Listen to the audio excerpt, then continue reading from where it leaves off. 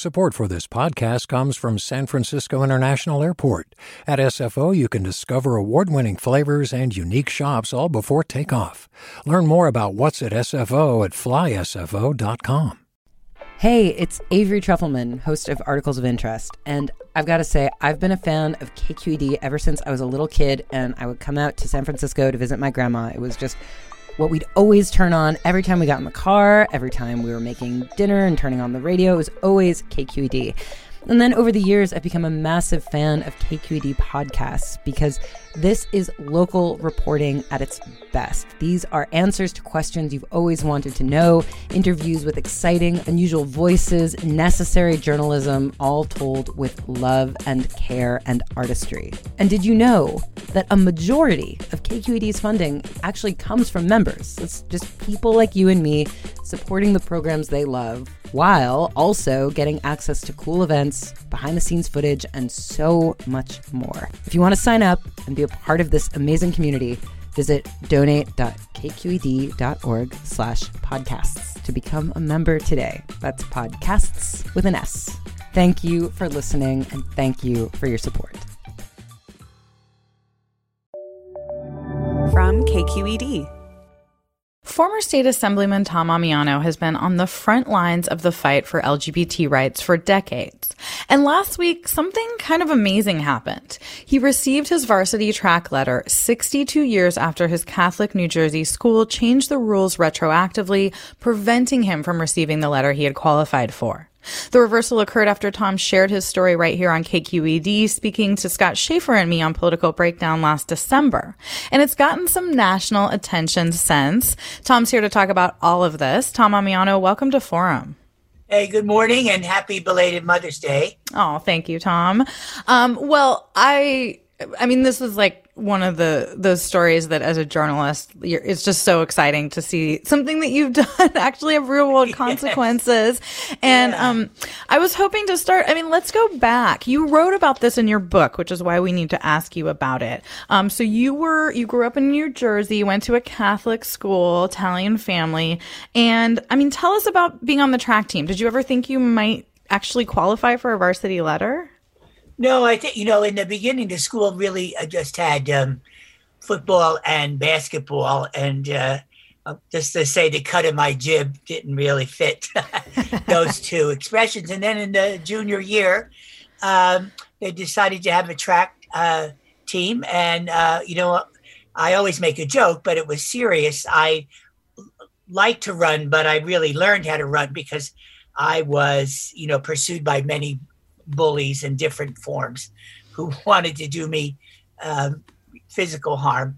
I'm just going to say it. I was faggy then and I'm faggy now. And, what can I say? So the track team was innovative. It seemed to appeal. My teammates were pretty cool. We're all kind of on the outside of the mainstream. And I had been bullied, name called, even physically punched by members of other athletic teams, and particularly, unfortunately, a teacher there who was also the football coach. Oh, wow. So to have a coach who was compassionate and understanding and actually recognized some talent, I found it very uplifting. And then running particularly suited me. People said you couldn't do it because you had asthma, but I never let that stop me. And so they had a point system, and the point system was if you achieved a certain number of points, you qualified for a varsity letter. Big deal, Yeah. Oh my God.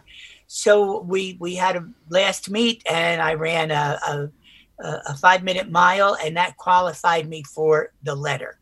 However, that didn't sit well with the same people who were doing all the bullying and name calling. And so they arbitrarily invalidated that meet so that I didn't have the necessary points to get the letter. And that was, of course, very upsetting. And I had tried to raise money to buy the sweater for the letter. And well, right. That was one of the really heartbreaking things. Your family actually asked an aunt to help with the money, right? We didn't even like that aunt. Yeah, so having to, the humiliation, of course, of having to say, never mind, we don't need the money, and it didn't happen. So, you kind of carry that with you. I think it was a very hard thing to live through, especially for a kid.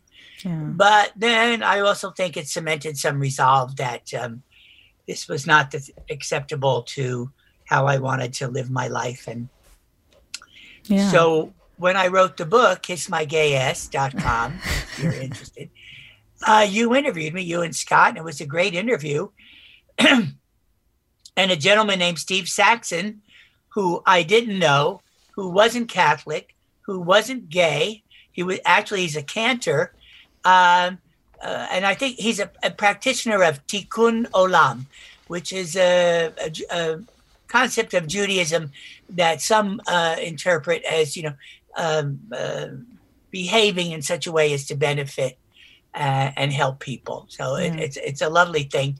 And he took it upon himself to contact Immaculate. And they were very good. They checked it all out. The coach is still alive. He's 90 years old. He said, "Oh, I remember Amiano. He was funny. And yes, he deserved a letter. And he was pretty skinny and all that." It was amazing to touch base, retrospectively with all that. So the people at the school themselves, they're terrific. The alumni people. And they came up with this idea. And a little later, the Archdiocese, which is mostly male, I'm not going to get into the Catholic Church. We could talk about that another time. Asked them to cool it but the train was out of the station. You had done your show. They tried to prevent it. Yeah. Yeah. The New York Times had done an article. So the outcome was they wanted to come here and present me with the letter and the sweater. So because of all the ins and outs, ESPN of all channels called, interested in this story. So see, it all goes back to your interview. And, boy, ESPN, that has a certain Tom, did you resonance. ever think that you would be getting featured on ESPN? The cooking channel, maybe, but Well, I know they came there last week. Give me a second. I want to tell our listeners we're talking to former California State Assembly member and longtime LGBTQ rights leader Tom Amiano. He received his high school varsity letter 63 years after earning it just last week. If you want to join our conversation with Tom, give us a call at 866-733-6786. That's 866-733-6786. You can tweet at us or come on Facebook. We're at KQED Forum, or email your questions to forum@kqed.org. So Tom, tell us about, last week, did it arrive in the mail, and there was a camera crew there, right, when this all occurred? Yeah, it was the whole Michigas. They showed up, a camera crew and the reporters. I had talked to them before to more or less arrange all this because of COVID. And so they had arranged for the letter and sweater to be mailed, I believe, to Mr. Saxon. So he was there, and he presented me with the letter. It was wrapped up, and then they did a filming of me opening the box. It was what we used to call Queen for the Day. What's in the box? It's a beautiful, beautiful product. Very well crafted varsity sweater, white, very white. I can't eat marinara sauce now around it. Beautiful letter. And it was exciting. It was touching, and it was fun. And then they interviewed me, as you are, about all the happenings around this. And I guess it will be broadcast sometimes during Pride Month. Oh, that's and, great. I tried to use this as a platform. Those were some of the boundaries I set with them, where I could address the bigger narrative of homophobia in sports and all the things that are connected to this in today's world. Well, right. And it's very timely with all of the bans we're seeing around in other states trying to prevent trans athletes from competing. Exactly. So, what are you hoping the public kind of takes from this? As you said, it's gotten national attention, the New York Times, ESPN. What's your message? I think overall, it's in times that are very disturbing, post-Trump era and all that, and where's the world going to go? It's a small step of, a feel-good story. And I think people were feeling the need for that. And, also acknowledging it's a step, it's not the whole shebang. And the response to it locally and friends and family have been very gratifying. Hopefully it'll lift the veil around homophobia for young kids and young people, and even in major sports. They even initiated a scholarship in my name, which is quite an honor. And the name of the scholarship is Righting a Wrong. So maybe through this is a great gesture to start righting wrongs like that, especially, when you're younger and things are really tougher to process. Yeah, I mean, you wrote in the book that you summed up this with really one word, that shame. I think shame was a very big deal growing up. Yeah. And the idea of controlling you through shame. What's your message for maybe young folks in the LGBTQ community who might still be dealing with that kind of shame? Well, especially in the 50s, the feeling of isolation was very pronounced, like, oh my God, I'm the only one. And I know that's even with the net and programs and LGBTQ queer people making the news and all that, I still feel that a lot of young people feel that isolation. And, my recommendation is to reach out. There are more resources now, especially, online and through social media. Things have developed like Straight Gay Alliance at various high schools. So the issue has been percolating. There's been some advances. There's been some regression, which is typical with social justice issues. But, in reading this story, no, this is just one story. There's a universal message of this doesn't have to happen. The inclusion is the goal. And there are people out there today who act as role models and support groups. And it's still not a slam dunk. But I think they can take, as Harvey Milk said, a lot of hope from stories like this. Yeah. And are you wearing that jacket right now? I gotta ask. I have it on, yes, but it's a little warm. I'll post it on Facebook, etc. I went to a Giants game yesterday. I was almost tempted to wear it. Bring it out. I should have, because they didn't play well, but we love the Giants. So. This is a fundraising period for KQED Public Radio. We're going to take a break in just a second, but Tom, I'm curious, Steve, was that the first time you had met Stephen Saxon, who yes. kind of set this in motion? What was that like? It was just an amazing, coincidence that he was listening to this, because, I didn't know him, to this show, and he took that on himself to do. I suppose the school could have been hostile or ridiculing, but they actually followed up and verified everything. Yeah. So he was the catalyst. That's great. We're going to when everything is over, we're going to go out and have a dirty martini and say, Mazel Tov to Tikkun Olam. Yeah. We're talking with former California State Assembly member and longtime LGBT rights leader Tom Ammiano. This is a fundraising period for KQED Public Radio. For more information on how to support KQED, go to kqed.org. I'm Marisa Lagos. And Tom, Stephen's not the only person who kind of stepped up in this situation, right? You wrote in the book that even in high school, one of the head jocks, the captain of the football team, wrote in your yearbook that he didn't think it was fair. Yeah, that was, the timing is the meets and all the points are gathered at the end of the school year. And then in the next school year, which was my senior year, that's when they had the bestowing of the varsity sweaters and the letter. And one football player who also was graduating, acknowledged this and wrote in the yearbook, Amiano, you got screwed out of your letter. Oh, wow. Came a little late, didn't rectify anything, but I appreciated it very much. So, it made me think other people knew what was happening here. Yeah, definitely. Yeah. Always important. We want to know. There's always one person. Yeah, exactly. Just acknowledging that. We want to know, if you're in the audience, what's your reaction to what you're hearing? If you want to join our conversation with Tom, give us a call at 866-733-6786. You can also get in touch on Twitter and Facebook. We're at KQED Forum, or you can email us at forum@kqed.org.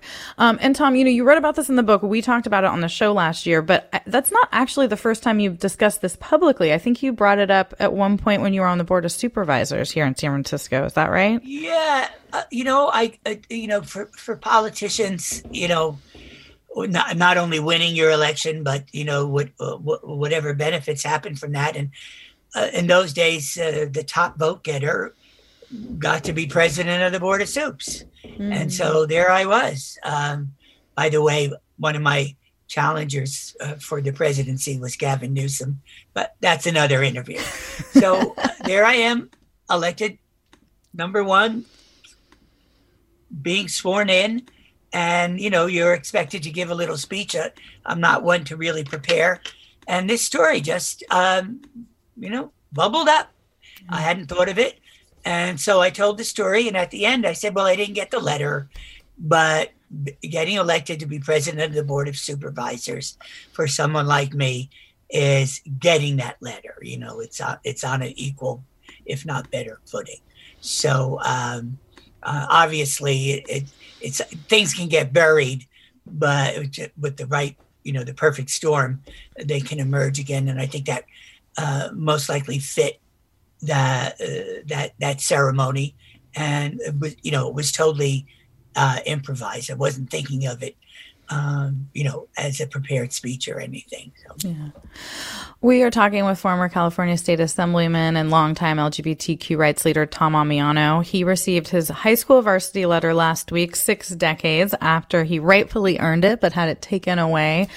I mean, Tom, what do you think? What lessons from your story, from the the life you've lived, the advocacy you've done, can the community take and use now when we talk about the fight a lot of folks within the LGBTQ community are waging against these anti-transgender laws? Yeah, well, there's a time for solidarity. The queer community, is fractured like many. It has with race and ethnicity and gender and class issues.